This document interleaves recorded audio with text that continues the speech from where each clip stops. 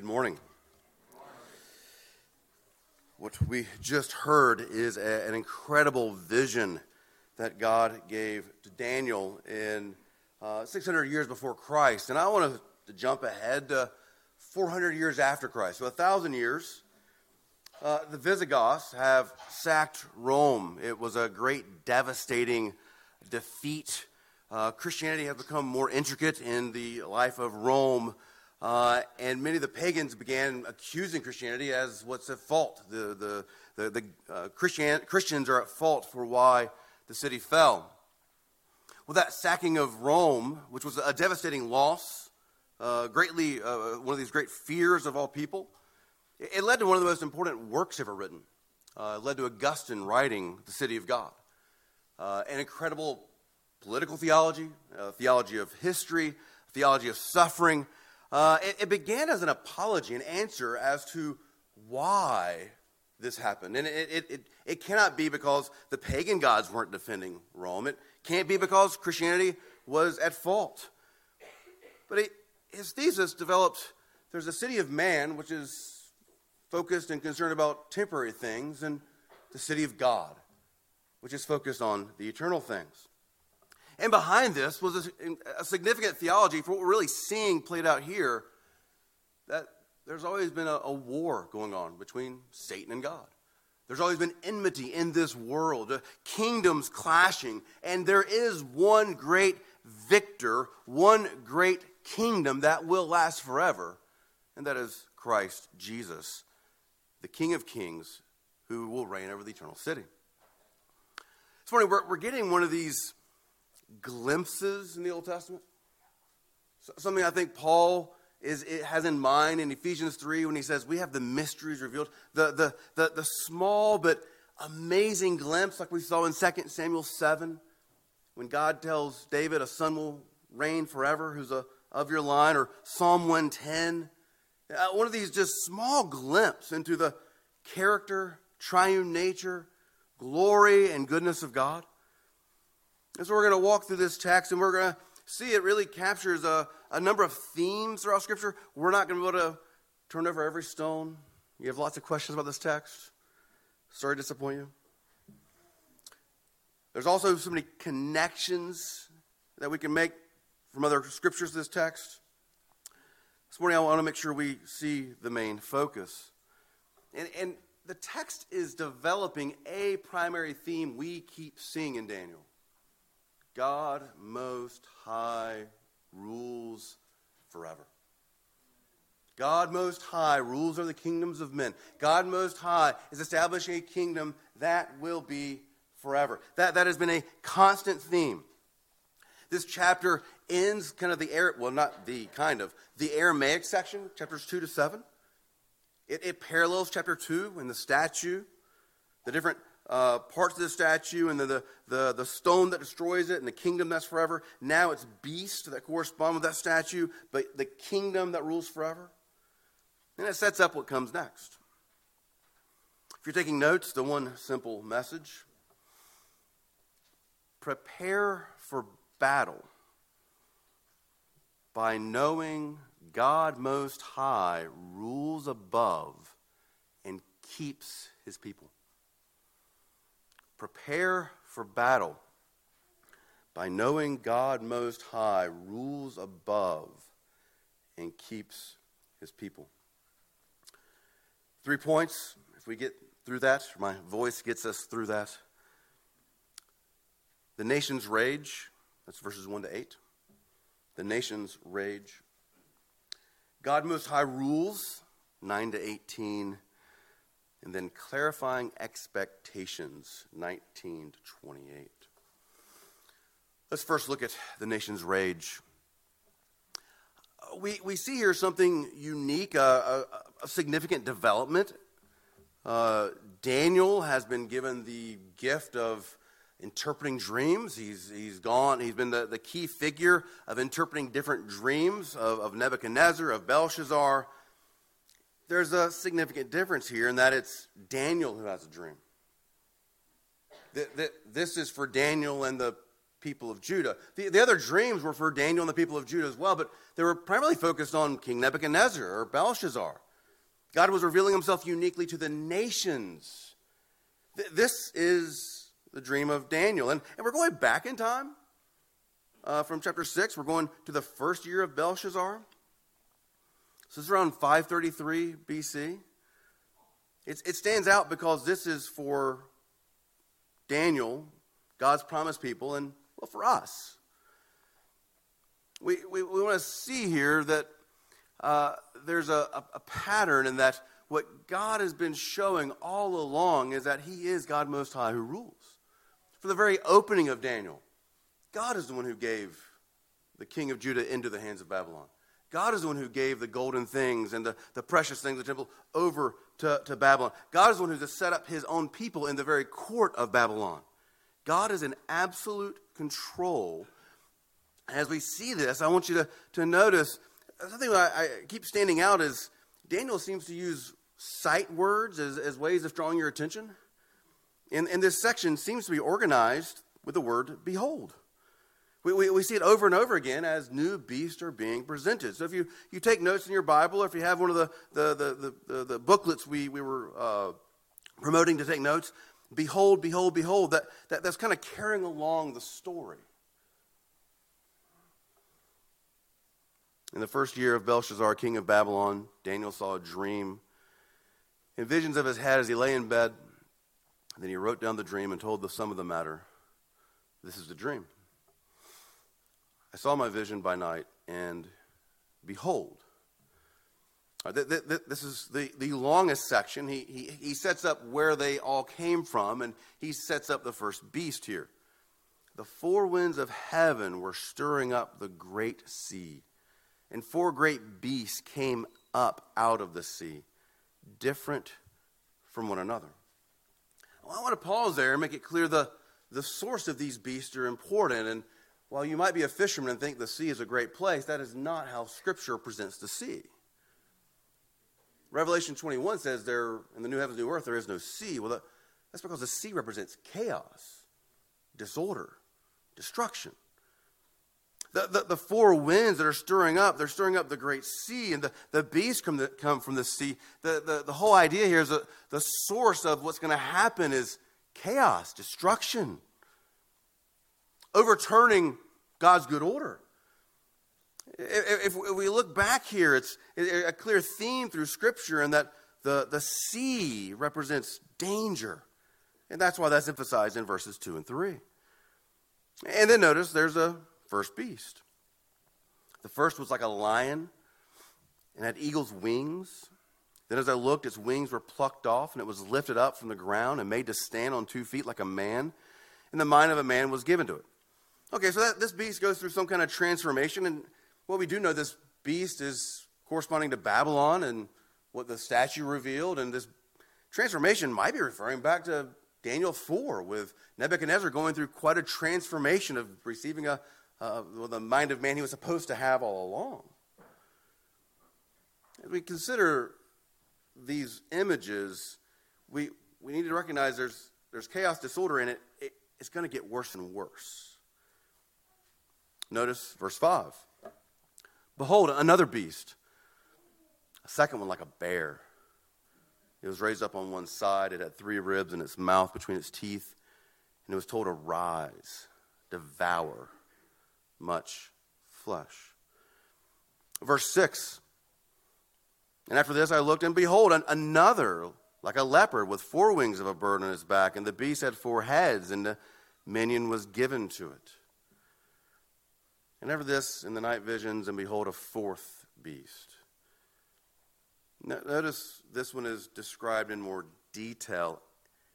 The 4th beast, terrifying and dreadful, exceedingly strong, and had great iron teeth that devoured and broke in pieces and stamped what was left with its feet. It was different from all other beasts, and before it had 10 horns. And notice here we get 3 beholds with this beast. There's some Hebrew patterns here. There's a double emphasis. There's a significant emphasis of behold, behold, behold with this beast. It now has the horns emphasized, and not just the horns, but the one particular horn. There's also the Hebrew pattern of 3 plus 1. That one is always the most significant, either the most blessed or the most terrifying. This beast can't even be described like something. It's not like a bear. It's not like a lion. It's not like a leopard. It's just terrifying and dreadful. It's exceedingly strong. And these horns, behold, there came up from among all these horns a little one. And behold, in this horn were eyes like the eyes of a man, and a mouth speaking great things. Well, all these details are interesting. This is apocalyptic literature. It allows for all kinds of interpretation, sometimes a little too loose. I've heard such things that, the bear is the USSR or maybe a tank. The leopard with 4 wings, a Black Hawk helicopter. Pretty sure that's not what's happening here. God's word is his own interpreter. As we look at this and how it's interpreted in itself, or how we look back to chapter 2 and how that's interpreted, there seems to be a clear correspondence of the lion represents the golden head of the statue and represents the nation of Babylon that he's riding within. So he's riding within that first beast. The second, the bear, that's the silver shoulders. That's Persia, the Medes. What comes afterwards, Darius, we read earlier, Cyrus. The leopard, the bronze waist, that's Greece. And then the fourth beast, the iron and clay, well, that seems to be Rome. We see the terror and dread. It's just full of fright. This is a picture of just chaos and beast arising, and they're devouring, they're incredibly strong, they're terrifying. But the backdrop of all this is no one sits on a throne unless God puts them there. God Most High rules. As Psalm 2 has already taught us, that the nations are raging. This world is a glorious ruin. We live in a fallen world because of our sin, because our disobedience to God. We now live in a fallen world. Real evil exists.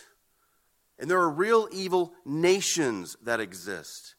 And there are systems of chaos. Satan is the ruler of this world, and we cannot be ignorant of this.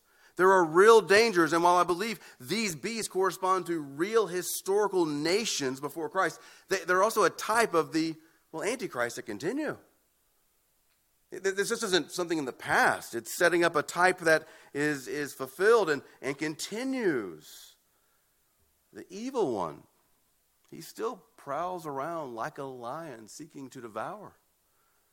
We're called to stand firm. Satan is still after us, humans, seeking to attack God by attacking those he made in his image, attacking his church, seeking to destroy life, devaluing that which is sacred, human life, marriage. Let me be clear, many have grown afraid of where government officials are going, what's happening in the world with the nations and the wars and the rumors of wars and the plotting.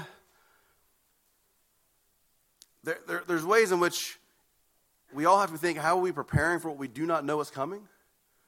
The most significant way to prepare is knowing our God rules. Whatever we're doing, that is the most significant lesson. As we look at these powers, they're greater than us. There's no human firepower that allows us to do anything against these kinds of powers. But God Most High rules. That's our second point. He builds up this incredible vision of terror. Behold, and each one worse than the other. And then just an amazing abrupt turn, verse 9. As I looked, he tells us he sees something different, and really there's a complete shift. If we were trying to make a movie of this, the camera would just be kind of tracing a timeline of beast after beast after beast after beast. And then at this point, the camera would just go crazy with a swirl because we're not on this timeline anymore. No, we're looking up to heaven.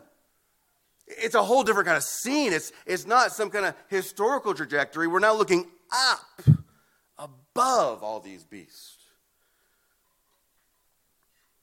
thrones were placed, and the Ancient of Days took his seat.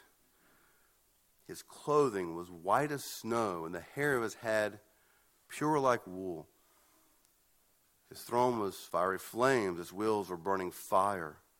A stream of fire had issued and came out before him. 1,000 served him, and 10,000 times 10,000 stood before him. The court sat in judgment, and the books were opened. We see here a new character, a new reference. The Ancient of Days. The one who is above and beyond all time. The one who is eternal. In contrast to the beasts that have a timestamp. Right? The beasts are one after another. They have a temporary timestamp, each one. But here, the Ancient of Days, he's eternal. There's something significant about his name.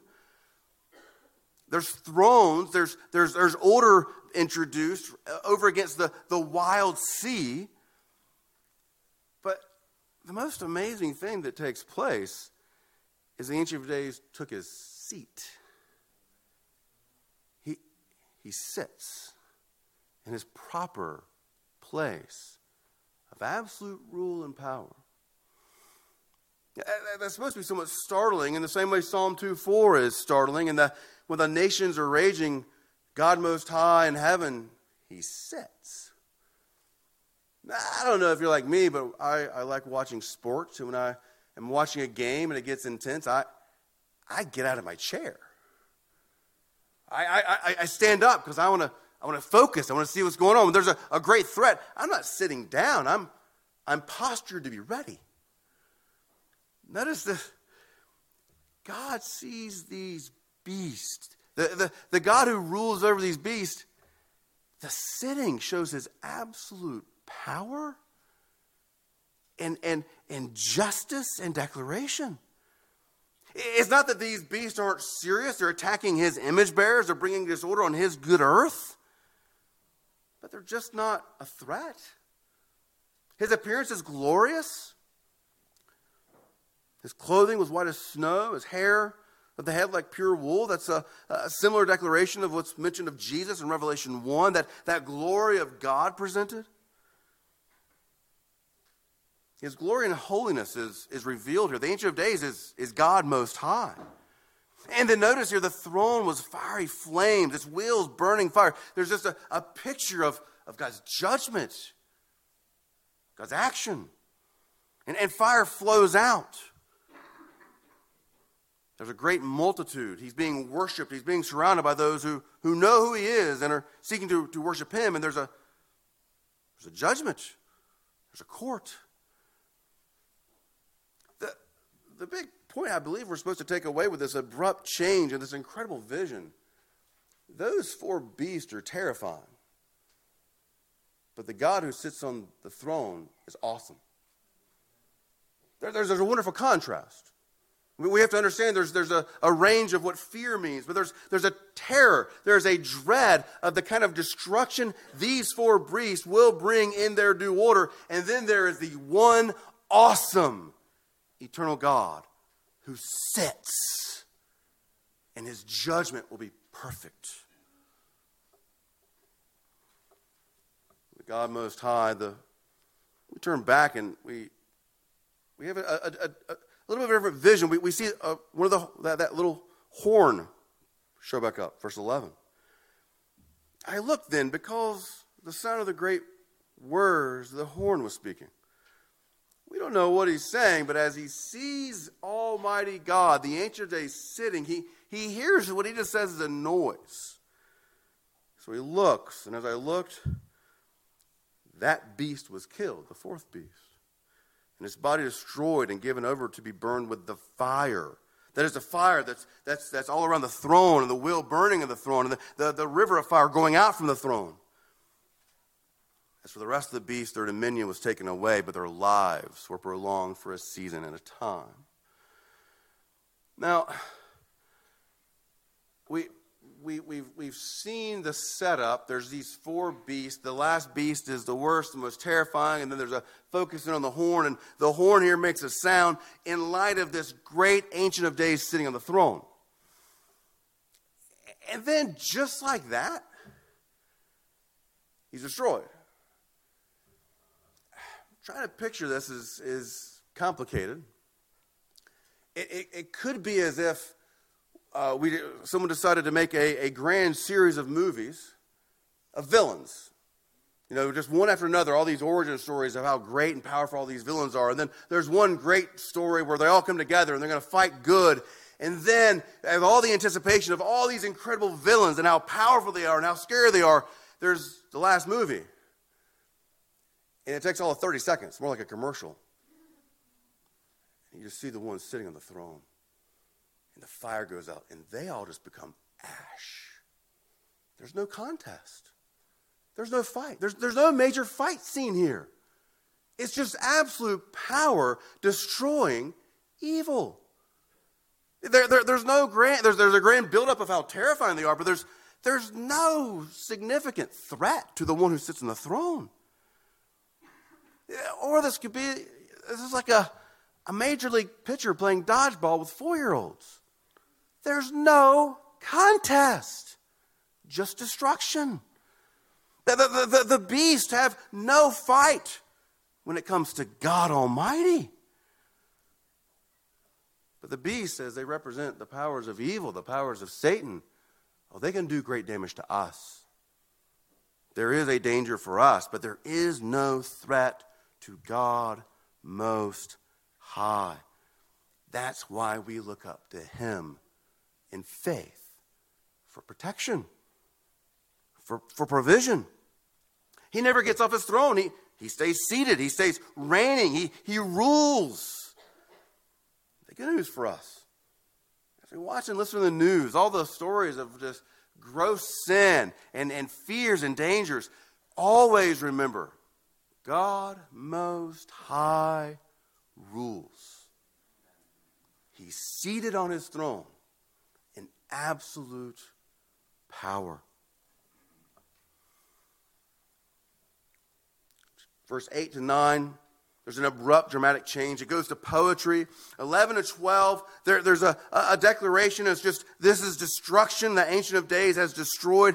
Now we have another poetic vision, another great picture, a glimpse of God's power and glory. That's on the night vision. Notice he brings us back to behold. Behold, with the clouds of heaven, there came one like a son of man. Now we need to do a full stop here because this is a significant declaration. I do believe we should see this behold in line with other beholds. I believe here we see some descriptions of who this figure is, who this is, that should make us pause and wonder with significant awe. With the clouds of heaven, that in every other place in Scripture is associated with Yahweh. The glory cloud that delivered Israel out of Egypt and took them to the wilderness, there's a way in which Yahweh has associated Himself with this cloud. Now, the confusing part might be there's one who is like a son of man. I believe here we can see there's a pattern of creation because the four beasts, they're like created animals. Well, this one is like the Son of Man, and if we follow Genesis 1 and 2, well, man has authority over all the beasts. The Son of Man isn't this figure is a human. It has more to do with he has absolute dominion and authority. He has come like the one who has the rule God gave to man. He comes with all authority over all these beasts, and he has this description of being with a cloud or on the cloud of heaven, which is always associated with Yahweh. There's a greater implied. He is greater than the beast. Now, we need to go to that next verse because it gets quite a bit thicker. And he, that is the one like a son of man, he who is with the clouds of heaven, he came to the Ancient of Days and was presented before him. The Ancient of Days is clearly God. He has glory, he has power, he has justice, he has rule. This one, like the Son of Man, he's given one of the most important descriptions being associated with with the clouds of glory. He himself is going to have all the dominion and an everlasting dominion in verse 14. There's a wonderful tension here because the one like the Son of Man on the clouds, he's described like Yahweh, and he's coming and being presented before the Ancient of Days, who is also Yahweh. God is presented before God, and there's only one God. We're going to hold that tension and pray that tension helps build up some awe and wonder. The Son of Man becomes before the Ancient of Days and receives what rightfully belongs to God. That is, verse 14, is his dominion and glory and a kingdom. That all people, nations, and language should serve him. And that word serve has been associated with worship throughout Daniel. His dominion is an everlasting dominion and shall not pass away. So this one like the Son of Man, he's presented with the clouds of heaven, like Yahweh. He receives what only God receives, being served with an everlasting dominion and rule. This presentation of verse 13, it should cause a monotheist who confesses Deuteronomy 6:4, Hear, O Israel, the Lord your God, the Lord is one, some significant consternation. God is referred to as two in relationship, and yet there's only one God. As we consider what's happening here, the two characters, the Ancient of Days and the Son of Man. This is one of the most clear revelations that God is perfectly Father and perfectly Son. We confess one God in three persons. We confess the one God has a triune nature as Father, Son, Holy Spirit. Here's a glimpse in the Old Testament, just like Psalm 110, like 2 Samuel 7, like others, a small glimpse into the very nature of God and the character of God that's then fully revealed in the New Testament. Now, you might be wrestling with it. All right, one God and two, there's no math equation for that. This is why we practice faith-seeking understanding. We believe what God has revealed to us and pray that he would give us all the understanding we need. We pray that God would reveal to us all of who he is. And if you're looking at, all right, how does this make sense? Later you can turn with others to John 1:1. John 1:1 opens, in the beginning was the Word. That's a reference to creator language. The Word was with God. That word is in reference to a relationship with God. There's some kind of relationship, as if the Ancient of Days being presented before the one, the Son of Man being presented to the Ancient of Days. There's a relationship. And then it says the Word was God. They're equally and fully true one God. Here in Daniel, I don't believe he's walking away presenting, homoousios, one nature, three persons. I believe he's getting a glimpse of the greatness of God at this time. I believe he's getting a greatness of God is greater than he has understood before. Most significantly for us, the Ancient of Days is clearly God. Who is this one like the Son of Man? The Son of Man is one of Jesus' most significant and repeated self-references. As Brian read earlier, he clearly makes the declaration, he is the one spoken of here in Daniel 7. And the high priest understood that what he was saying was blasphemy because of the cloud image and the truth of what's taking place. Jesus began his ministry, the kingdom of God is at hand, repent. And then another clear reference in Mark 2. He forgives the sins of the paralytic. And people start murmuring, who can forgive sins but God? And so he says, so that you know that the Son of Man himself has authority to forgive sins, he says to the paralytic, stand up and walk. The fullness of God is being revealed. One God. We know more proper in their names, Father, Son, but the Ancient of Days, the one, the Son of Man, we see more clearly who this is in the New Testament. Daniel 7:13-14 is a heavenly view of God and his rule as one true God. The event is significant. And I believe as we wrestle a lot of these things, people have already asked me, when does this happen? When are these things taking place?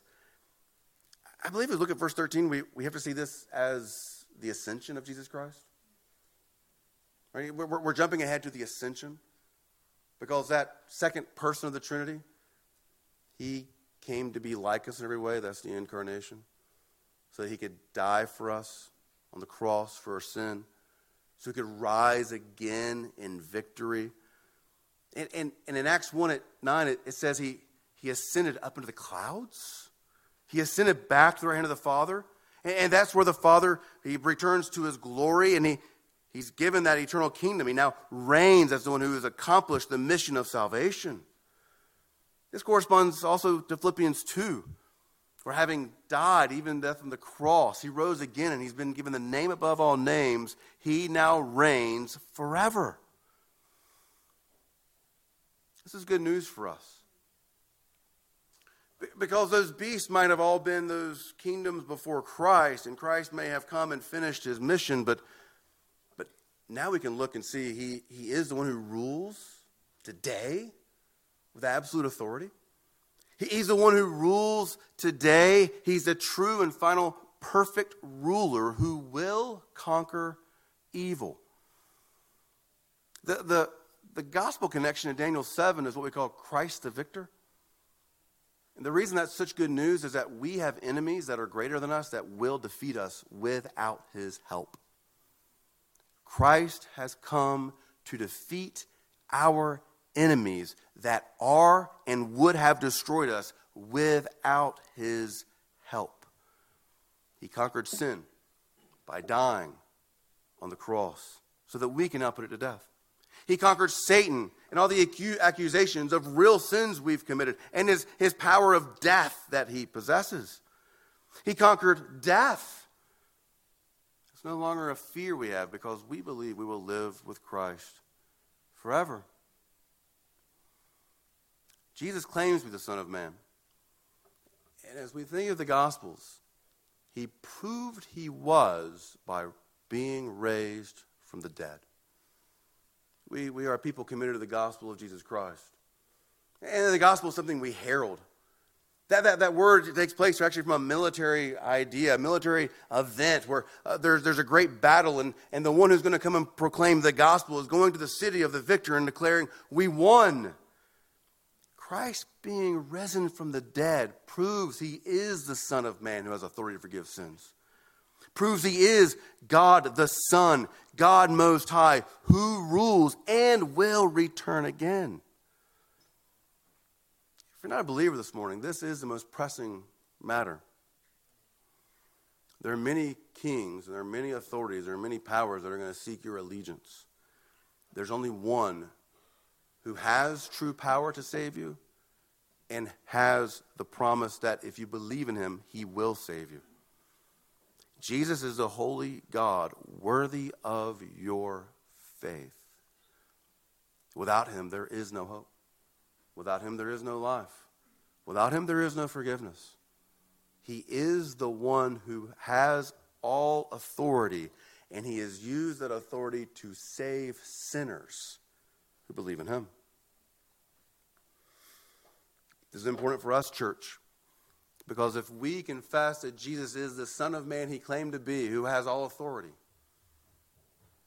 he has now sent us out with that same authority. As Matthew develops his theme from Matthew 10 to 16 to 24 and then 28. When Jesus claims, I have all authority, he's claiming to be this figure, the Son of Man.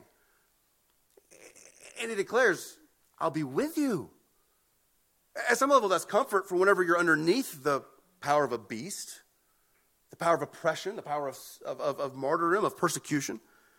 At another level, it's confidence that we can go and be on the mission faithfully that he sent us on. You see, church, we're supposed to be the church militant, and that can be confusing. That doesn't mean we have firepower. We don't need firepower. We have the power of God to save sinners, which is the gospel of Jesus Christ. The church at rest is when Christ comes back. The church at rest is when Christ comes back. The church militant is the one who's seeking to make him known, who alone can save sinners. He who has all authority has sent us out with that authority.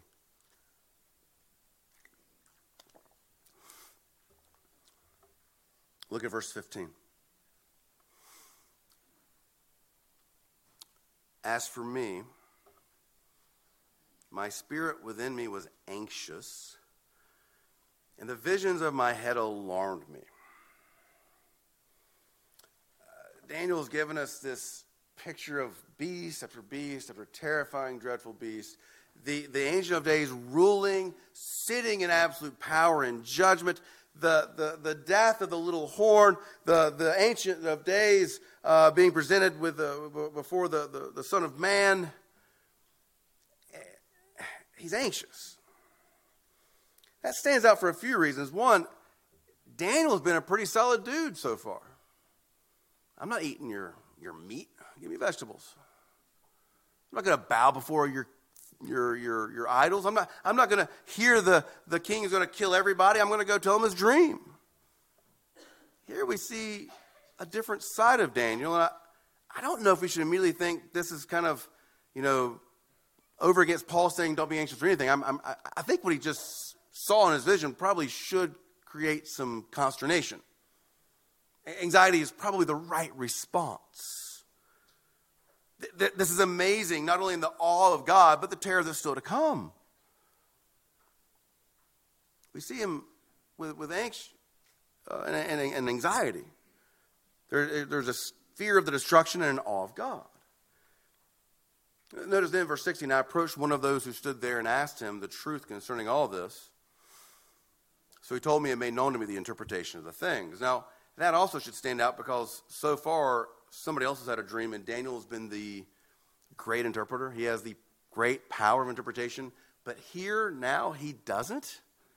Who he's talking to, maybe it's Gabriel because that's who it is a little later. Maybe it's another angel. We don't know, but Daniel himself needs an interpretation. And so he gets one. And notice these 2 points. I believe these are two that are supposed to really land for us. These 4 great beasts are 4 kings who shall rise out of the earth. All right, but they were beasts that come out of the sea? That seems different. I think we got to see some overlap here, though. These demonic beasts of chaos and disorder, they're truly represented in actual kings of this earth, human beings.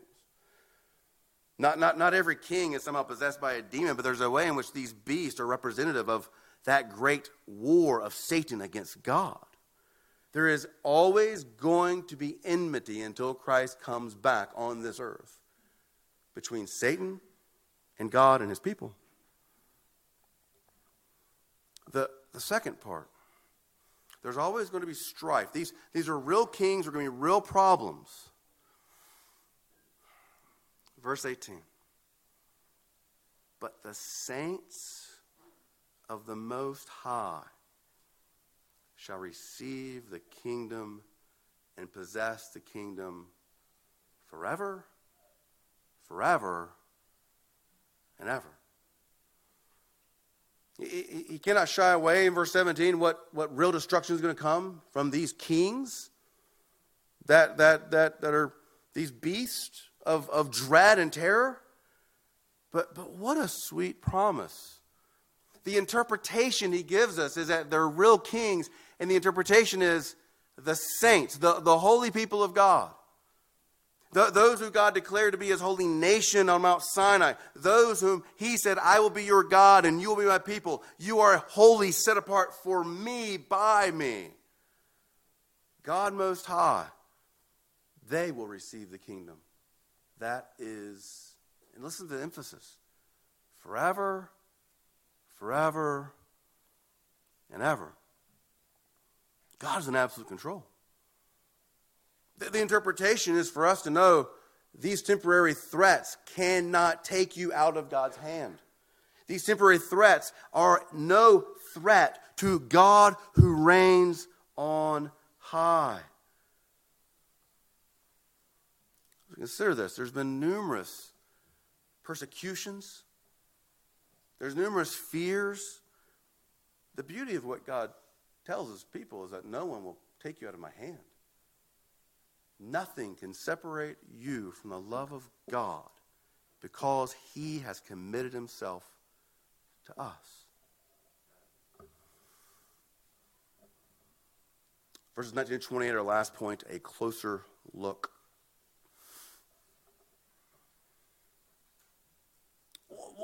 1 to 18 seems good. If I want a closer look, I really want to know what's going on in 13 and 14 more, Daniel. But you want to look at the fourth beast? We're looking at the fourth beast. Then I desire to know the truth about the fourth beast, which was different from all the rest. There's something exceedingly terrifying. That anxiety, he even ends with this. The end of the matter is, I am alarmed. Teeth of iron, claws of bronze, devoured and broken pieces, and stamped what was left with his feet, and about 10 horns that were on his head. The other horn that came up before her, which 3 of them fell, the horn that had eyes and a mouth that spoke great things, and that seemed greater than its companions. We see there's an escalation of power. Verse 21. Important as we think about what 17 really meant. The horn made war with the saints and prevailed over them. That doesn't mean there's an ultimate victory, but it does mean there are saints who have died at the hands of beast. Not outside of God's power, not outside of God's rule. God has preserved for them a place in his kingdom forever, but there is no promise of just a happy, easy life. The terror and the dread is that the horn has made war with the saints and prevailed over them. And then 22, until the Ancient of Days came and judgment was given for the saints of the Most High, and time came when the saints possessed the kingdom. Again, we see there 17 and 18 really played out. There's a prevailing of pain and difficulty, and then there's a great judgment. 23 and 24, we see here there's a long sequence of these earthly kings. The nations are raging. I want to jump into verse 25. He shall speak words against the Most High, and shall wear out the saints of the Most High, and shall think to change the times and the law, and they shall be given to his hand for a time and half a time. I do think, as we look back to verse 11, what was the sound that caught Daniel's attention? I assume it must be, here we're double clicking, there's the word spoken against the Most High. Blasphemy. As 25, I believe, is informing verse 11, we can actually look even further and see Revelation 12 and 13 further explain what's happening in verse 25. Great blasphemy and great judgment from God. But notice how he ends, and it's similar to how he ends chapter 1, verses 13 and 14. But the court shall sit in judgment, and his dominion shall be taken away, to be consumed and destroyed to the end. And the kingdom and the dominion and the greatness of the kingdom under the whole heaven shall be given to the people of the saints of the Most High. His kingdom shall be an everlasting kingdom, and all dominions shall serve and obey him. That is the end of this further revelation and interpretation. Notice how important that is. He's doubling down. The interpreter is doubling down in that thesis. There's great enmity, and there's great power of God to keep us. Verse 26 and 27, that is what we need at all times and all people to understand. God is in absolute control no matter what is terrifying. No matter what threat is presented, there is a God. There is one true God who rules from on high, the Most High God. And his kingdom will be forever. There may be a time where the beasts are prevailing over the saints, but God Most High will bring a judgment, and he will bring them into his kingdom. A few things just to think about as we consider this. A theology of history. History is linear. It's not circular. We don't believe in reincarnation, karma, things of that nature. There's repeated patterns, but history is linear. There's a beginning and there's an end. There's a beginning when God spoke it into existence, and there's an end when Christ comes back, and this kingdom is forever.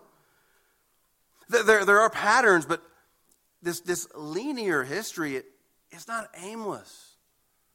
There's a God who is ordering all things to his end. There's a purpose to all that takes place because God Most High is ruling over all things that happen in this time. Enmity will always be present until the end, so we should be on guard. And God is always reigning and will bring enmity to an end, so we must always hope. This message is important for God's people. We're not here to make the earth our playground. We're supposed to recognize it's a battlefield. This earth is not designed to be your playground. This earth is designed to be a battlefield. Now that Satan is ruling over the world, the nations are raging, we've given up our duty and power of being God's image bearers, bringing about his good rule. Now it's a battlefield. Are we seeking to arm ourselves with the power of God? Knowing him who rules. That really is the main point. Do we know God rules no matter how terrifying things are? Are we seeking to learn how to pray to him and ask for wisdom in the midst of the terror? Are we preparing ourselves? The more afraid of what's happening in the world you are, the more you should be learning how to pray to know God in the midst of it. There's all kinds of dangers.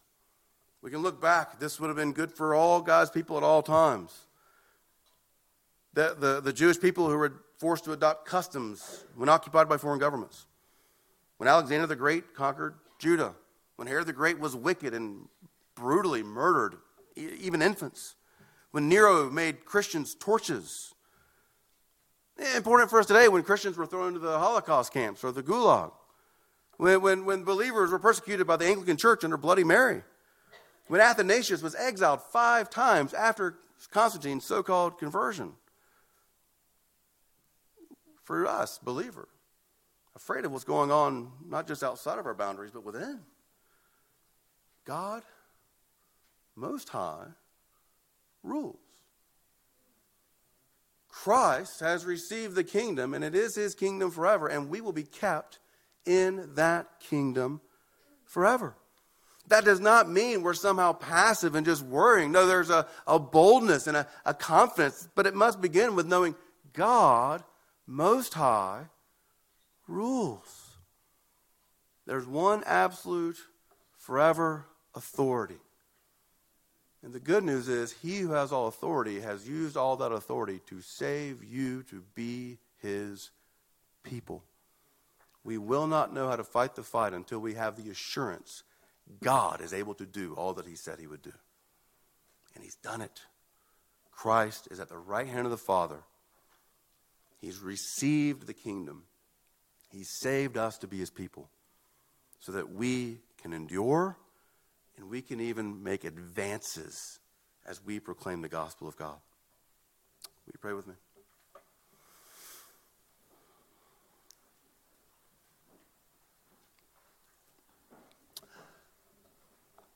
Father, we thank you that you have shown us glimpses of your goodness as you walked with your people Israel in the midst of their rebellion. We thank you for the way we've seen such great clarity of who you are in Christ coming to be with us and proclaiming himself to be the Son of Man.